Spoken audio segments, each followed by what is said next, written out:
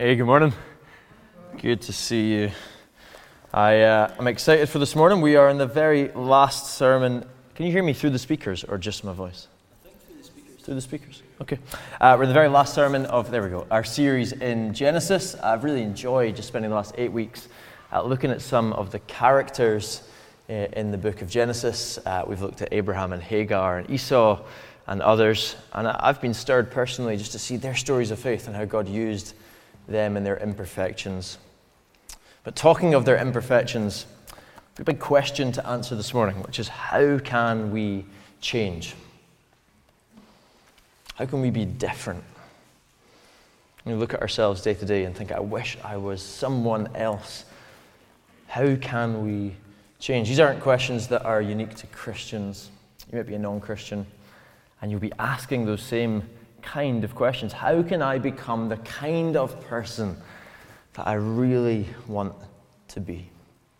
Take a glance at the Amazon self-help bestsellers list.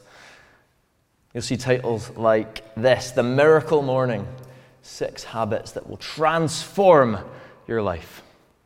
The 5 a.m. Club, Own Your Morning, Elevate Your Life. How to Be Your Own Therapist. And my favorite, bizarrely, in 3rd place on the Amazon bestsellers list for self-help, is a book by Kevin Hart, of all people. In the quest for a transformed life, we, for some reason, turn to small comedians, to finance gurus, and to habit adjustment. You look in all the wrong places to answer this question: how can I change? The number of these books, though, suggests that none of these techniques are working at all. We're more discontent with ourselves than ever. We at the same time say, I just want to be myself, want to be true to who I am, and at the same time we say, who I am at the core isn't good enough. I know I need to change. You've probably felt this on a personal level this week. I find myself deeply frustrated at who I am on a day-to-day basis. I'll level with you. I wish I was more peaceful. I wish I was more gentle and loving and bold and just. I wish I was more like Jesus. It's probably your experience too. There's a chasm between who we are and who we were made to be, who we want to be. And the question is, how can we bridge that gap? How can we be formed into the image of Jesus? All of that to say, last week Matty Moe showed us at the beginning of Jacob's life that he was a cheat. He grasped the heel of his brother in the womb. He stole Esau's birthright, and then he stole Esau's inheritance. As he was preaching, I thought, Jacob reminds me of me. He's a little bit of a cheat. He's a bit selfish. He always wants to get his own way. That's the Jacob of Genesis 27. He was a cheater chosen by grace. And the chapter ends, we didn't see this, with his mum Rebecca so scared that Esau was going to murder him that she sends him into the wilderness. Says, I can't lose both my sons in one day. Go into the wilderness and hide. But look quickly with me, if you have a Bible, at Genesis 33. This is 7 chapters and decades later. Jacob hasn't seen Esau since that fateful day where he dressed up as him and pretended to be him, stole his inheritance. And now Jacob gets word that Esau is on the way to meet him. Verse 3 of chapter 33 says that Jacob himself went on ahead and bowed to the ground 7 times until he approached his brother. And then glance down to verse 8. So Esau said, what do you mean by this whole procession that I have met? To find favor with you, my lord, he answered. Esau replied, I have enough, brother, keep what you have. But Jacob said, no, please, if I have found favor with you, take this gift from me. For indeed I have seen your face, and it is like seeing God's face, since you have accepted me.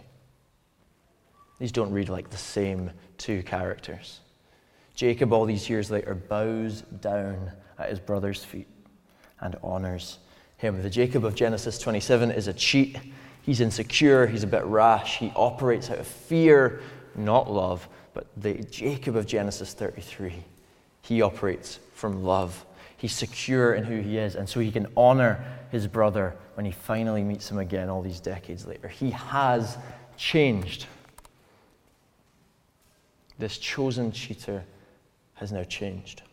And so the singular question we're going to answer this morning is this: how in the world did Jacob change like this? What could have gone on in this man's life that formed him so profoundly into the image of Jesus? And then by extension, how can I change? How can you change? What lessons does Jacob's life offer us as we wrestle with these questions? Does Jacob's life give us a more compelling vision than self-help? Well, the answer is yes. Here's what we'll see. True change comes from God alone. That's what Jacob's story shows us. God becomes real to Jacob as he's cast into the wilderness and as he lives the rest of his life.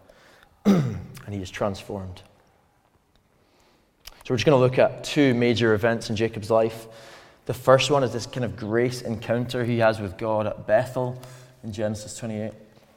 The second, his grappling with God on the banks of the river Jabbok in Genesis 32. And as we go, we're just going to pull some threads. We'll see if we can't put some meat on the bones of these questions. How can we change? How can we be sanctified, formed, renewed into the image of Jesus? So turn with me then to Genesis 28, if you have your Bible.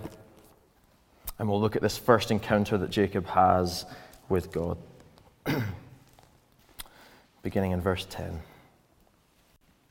Jacob left Beersheba and set out for Haran. When he reached a certain place, he stopped for the night because the sun had set. Taking one of the stones there, he put it under his head and lay down to sleep. He had a dream in which he saw a stairway resting on the earth, with its top reaching to heaven, and the angels of God were ascending and descending on it. There above it stood the Lord, and he said, I am the Lord, the God of your father Abraham and the God of Isaac. I will give you and your descendants the land on which you are lying. Your descendants will be like the dust of the earth, and you will spread out to the west and to the east, to the north and to the south. All peoples on earth will be blessed through you and your offspring. I am with you and will watch over you wherever you go, and I will bring you back to this land. I will not leave you until I have done what I have promised you. So when Jacob awoke from his sleep, he thought, surely the Lord is in this place, and I was not aware of it. He was afraid and said, how awesome is this place? This is none other than the house of God. This is the gate of heaven. So early the next morning, Jacob took the stone he had placed under his head and set it up as a pillar and poured oil on top of it. He called that place Bethel, although the city used to be called Luz. Then Jacob made a vow, saying, if God will be with me and will watch over me on this journey I am taking, and will give me food to eat and clothes to wear, so that I return safely to my father's household, then the Lord will be my God, and the stone that I have set up as a pillar will be God's house. And of all that you give me, I will give you a tenth. First thing we see about change is that change begins with grace. The grammar of this text suggests that Jacob is blown away by the grace of God. Remember, for context, that he's just stolen his brother's inheritance. He's just been on the end of a death threat from Esau, and he's now in the wilderness alone, doesn't know what's going to come next for him. He's probably not feeling very good about himself. He's in the rock bottom moment of his life. And then God shows up. And the language doesn't kind of come through in English, but the passage in Hebrew repeatedly uses the word hine. And this word means behold, but it kind of has the force of a word like wow. A kind of astonished amazement. So we could read verse 12 of this passage like this. Jacob dreamed, and wow, a stairway, and wow, angels of God, and wow, Yahweh standing beside him. There's a kind of urgent amazement in the text when Jacob realizes that God himself has approached. He's blown away at the rock bottom moment of Jacob's life. The God of his ancestors approaches. And amazingly, he doesn't approach to condemn. He approaches to repeat the promise he gave to Abraham. As though to say, no matter who you are or what you do, I have chosen you and you are mine. Remember, this cheating fugitive is given a promise. His descendants, this guy who's just stolen everything from his brother, his descendants will inherit the earth. This is surprising, overwhelming grace. Jacob doesn't even deserve the attention of God in this moment, let alone the promise of God. But as we think about Jacob changing, we see this isn't just a grace that pardons Jacob's sin. It's a grace that comes to Jacob ruthlessly committed to him. God comes to us in grace ruthlessly committed to us as well. Not just trying to forgive our sins and then see how we do next time, but coming saying, I am the Lord your God. You have not outran my promises. John Piper says this. He says, grace is not simply leniency when we have sinned. Grace is the enabling gift of God not to sin. Grace is power, not just pardon. And that's the order we see all through the biblical story. Abraham, Paul makes this point in detail, is given the promise before he's called to circumcision. Moses and the Israelites are rescued from Egypt before God gives them the law on Mount Sinai. Jesus says, love one another as I have loved you. The grace of God is always the ground zero rock on which our transformed lives are built. First comes grace, then comes the call to live in the light of God. Here's what that means this morning, Christian or non-Christian. If you're desperate to change, please don't go first to habit formation. Please don't go first to behavior modification. Jesus had a word for people who cleaned up their behavior while their hearts still weren't right with God. He called them whitewashed tombs. Shiny on the outside and full of bones on the inside. We need to come to God first. We need to receive a new heart first. We can't paper over the cracks. We have to allow God to come to us, forgive us, heal us, regenerate our hearts, to receive us and adopt us as his children. That's first. Then we go forward.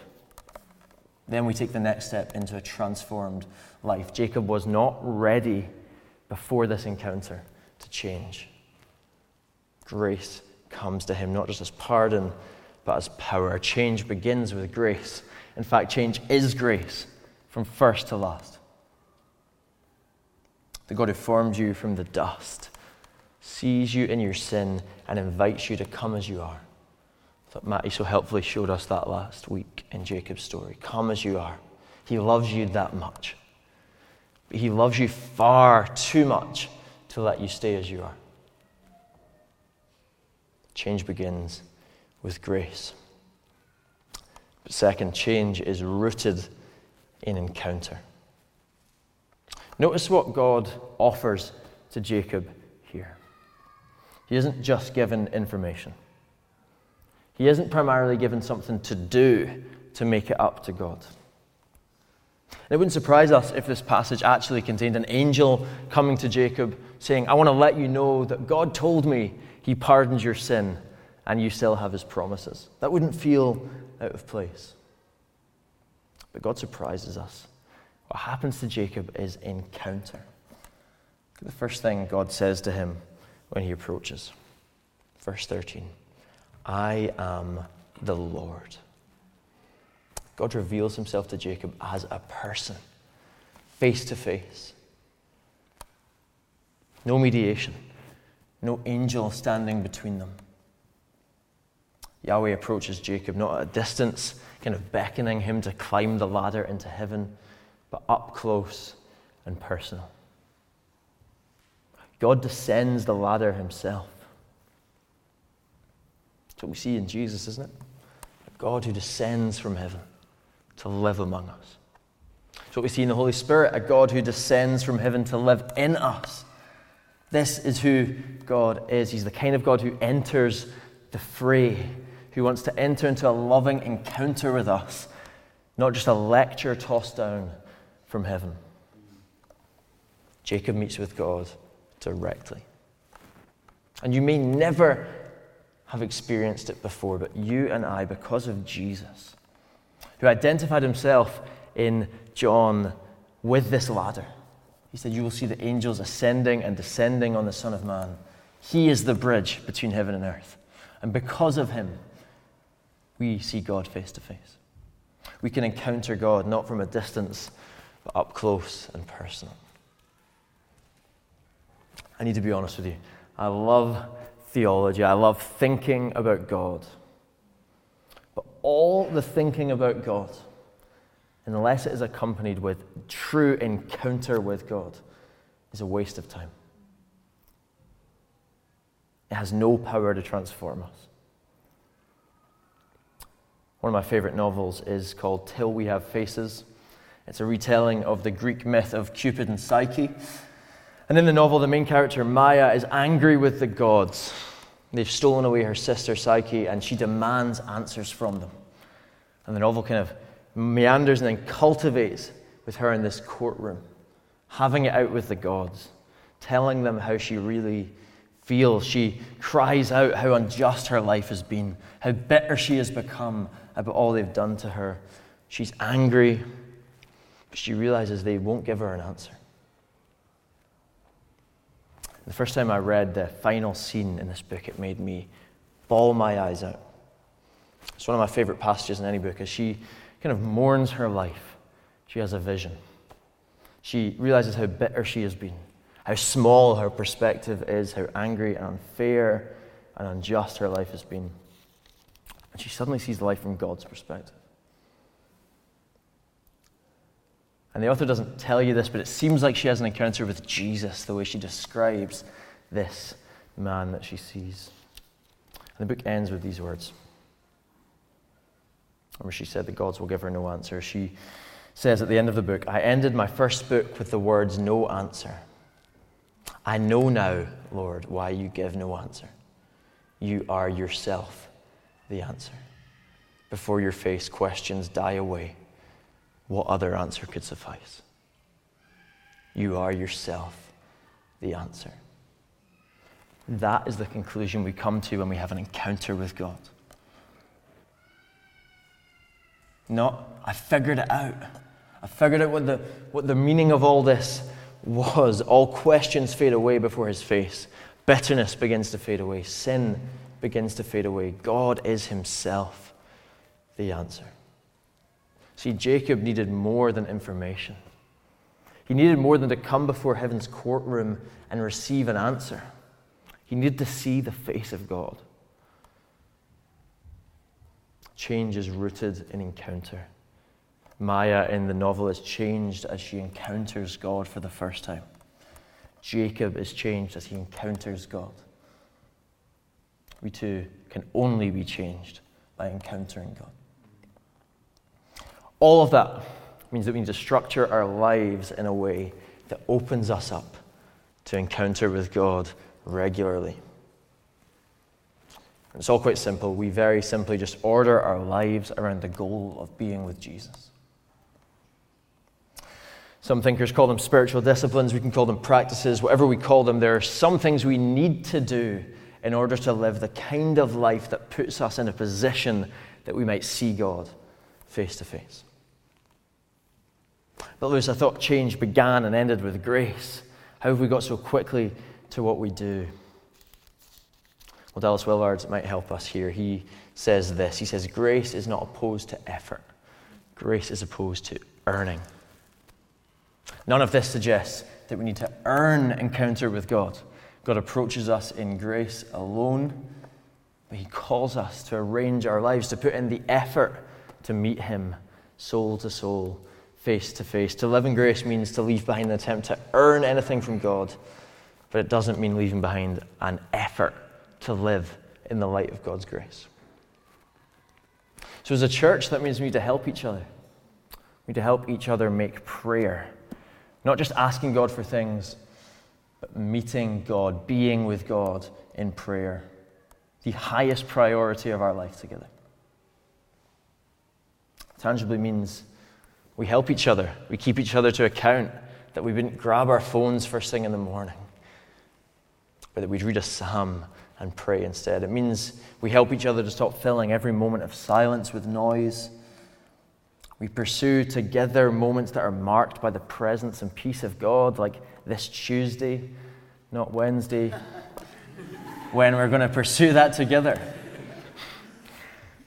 We're going to pursue the presence of God together. That is not because churches should pray. It's because we can only find spiritual life as we pursue the face of God together.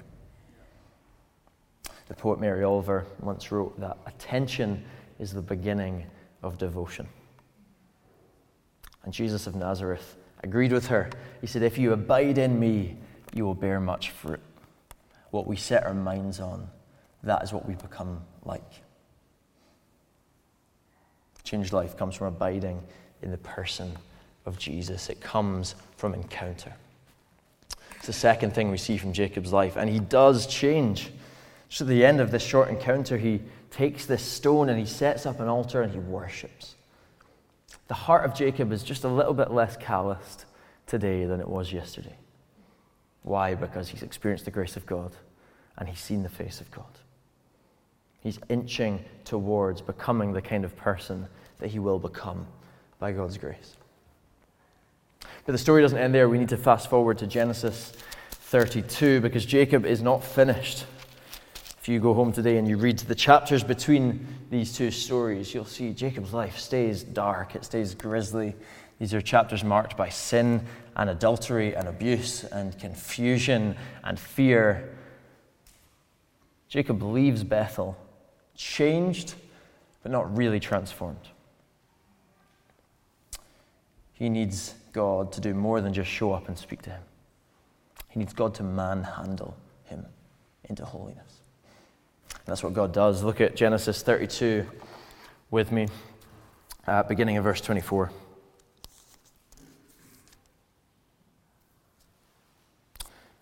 So Jacob was left alone, and a man wrestled with him till daybreak. When the man saw that he couldn't overpower him, he touched the socket of Jacob's hip, so that his hip was wrenched as he wrestled with the man. Then the man said, "Let me go, for it is daybreak." But Jacob replied, "I will not let you go unless you bless me." The man asked him, "What is your name?" "Jacob," he answered. Then the man said, "Your name will no longer be Jacob, but Israel, because you have struggled with God and with humans and have overcome." Jacob said, "Please tell me your name." But he replied, "Why do you ask my name?" Then he blessed him there. So Jacob called the place Peniel, saying, "It is because I saw God face to face, and yet my life was spared." The sun rose above him as he passed Peniel, and he was limping because of his hip. Therefore, to this day, the Israelites do not eat the tendon attached to the socket of the hip, because the socket of Jacob's hip was touched near the tendon. All right, everything we've said so far is good news. God comes to us in grace. God wants us to meet him face to face. But we're about to come to a disappointing conclusion. The context of this story is this: Jacob is terrified before this happens. What was it that led Jacob to be alone this night on the banks of the river Jabbok? Well, this story precedes the story we read earlier. He's about to meet his brother Esau for the first time. Jacob's fear of his brother is intense. He is in suffering. He's in anguish. And that suffering drives him towards this most transformative encounter of his life. It reminds me of Christ in the Garden of Gethsemane. Facing the most terrifying reality, he was driven towards God in prayer. Jacob faces the reality of his brother, scared he's going to be murdered, scared of what's about to face him. He is driven into solitude on the banks of a river. And here's the conclusion that you might not like.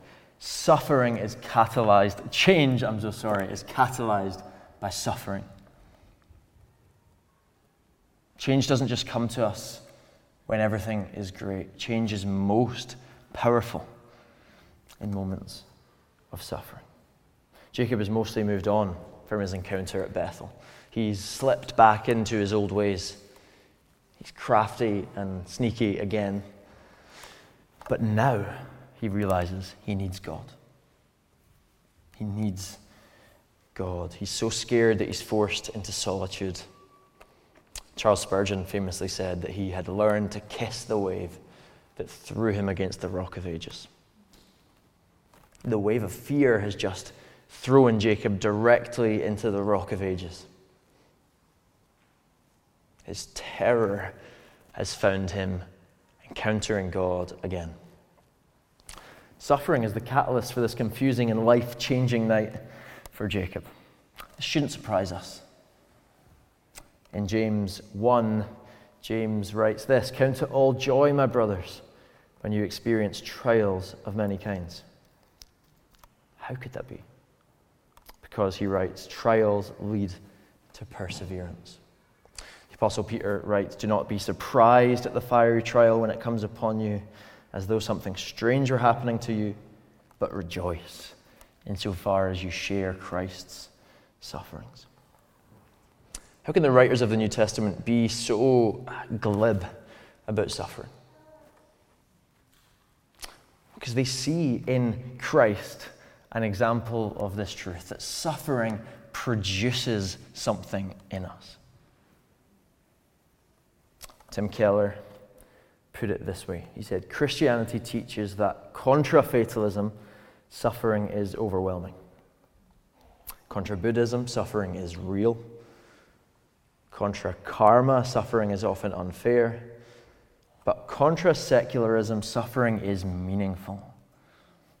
There is a purpose to it, and if faced rightly, it can drive us like a nail deep into the love of God and into more stability and spiritual power than you can imagine."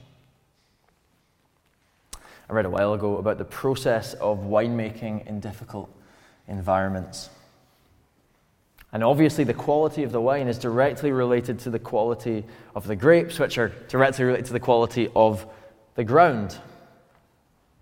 So how do you get a delicious wine in an environment that is harsh and unpredictable? Well, the answer was counterintuitive. I read that to make sure the roots of the vine go deep, a winemaker doesn't artificially water the vines at all. See, if the vine gets watered, it gets tricked. Its roots don't go deep. It thinks everything is fine. I don't need to get deep into the soil. The vines stay shallow, and the end product is a kind of small and tasteless grape. To get good fruit, they need to let the vine plunge its roots deeper into the darkness. It's not until they're forced deep into the dark soil that they can bear good fruit. Something similar is true of us as Christians. If we live a life where we just continue to artificially water ourselves, where we pretend that everything is fine, where we ignore our suffering in this world, our fruit will be small and tasteless. We won't bear the kind of fruit that we're called to as Christians. We never experience the life-giving soil of deep dependence on Jesus. So the peculiar path to being formed into the image of Jesus that Jacob discovered, that we need to discover, is to walk with God through pain and suffering. It's not to live a comfortable life that God fits into on the margins where we find room for him. It's to ask genuinely, what suffering am I going through, and how does God want to work deep change in me through this? It's to not rush through pain, but to allow God to take our roots and plunge them into the suffering of this world. It's to thank God for the storms of life when they throw us onto the rock of ages. Jacob's suffering drives him to this riverside wrestling match. And that teaches us our final lesson. Change is worked out by grappling with God. Prophet Hosea, years after this event, he recalls it. Hosea 12, verses 3 and 4. The prophet says, "In the womb he grasped his brother's heel. As a man, he struggled with God. He struggled with the angel and overcame him. He wept and begged for his favor." The pattern of Jacob's life was a pattern of struggle. He struggled in the womb with Esau. And now the crescendo of his spiritual life comes as he struggles with God It encourages me that Jacob's most prominent and difficult to budge sin is exactly where God meets him to transform him. Wrestles with him. He wrestles this sin out of him. And it's so interesting how Hosea characterizes this whole thing. He says, Jacob overcame God, but he did so by weeping and begging for his favor. This proud, selfish, scheming sinner finds himself broken at last.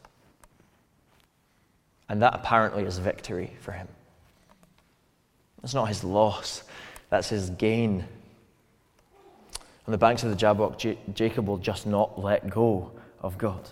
He's broken, he's got nothing left, he's terrified, and he will not let go.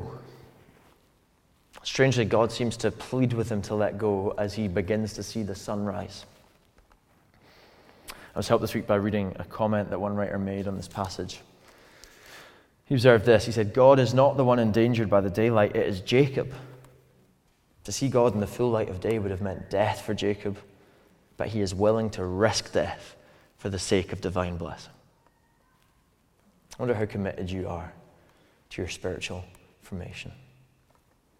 How highly does it rank on your list of priorities? How far are you willing to go to see God form Christ in you? Will you be like Jacob? Will you go to any length to pursue more of the life of God? Jacob will not let go. The book of Hebrews says the work of Jesus is to present you pure and blameless before God the Father. That's his mission. That's why he came. He wanted to offer you up to God, a pure and blameless offering with no sin left in you. That's the joyful vision that drove Jesus to the cross. That's what he saw in Gethsemane. That's what let him go. He was so afraid to go to the cross, but the joy that was set before him was you.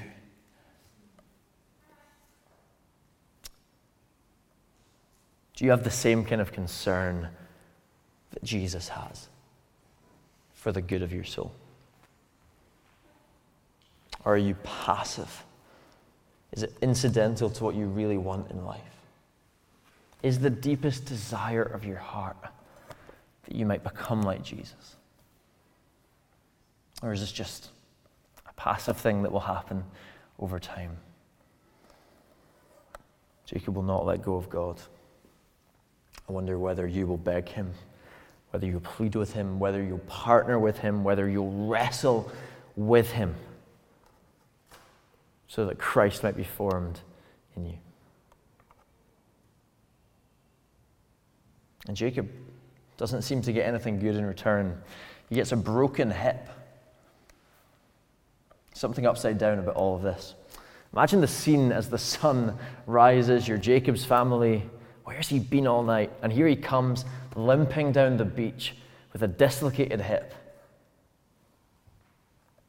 wincing in agony, and yet he says, I'm more blessed than I've ever been.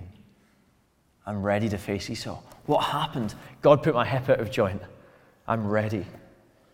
It doesn't look like the image of a man that's just been blessed by God.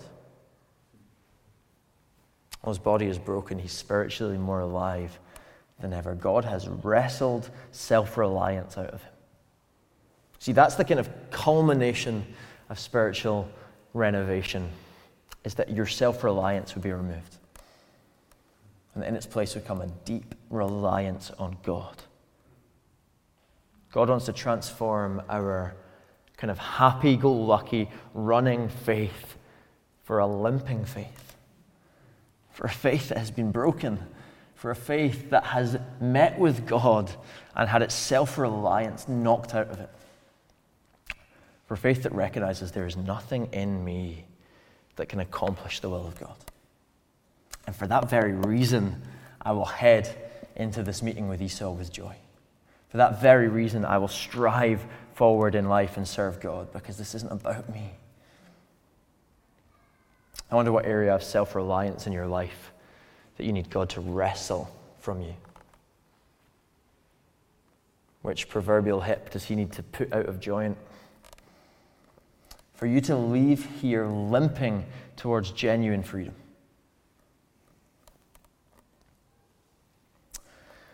I know you want this because I want it too. You want Jesus to only change you in ways that are easy to manage. Me too. He doesn't offer that. He doesn't offer it. He's not content to look at you, a half-changed woman or a half-changed man. He can't. He loves you too much. He will, in his love, break you down to build you up again.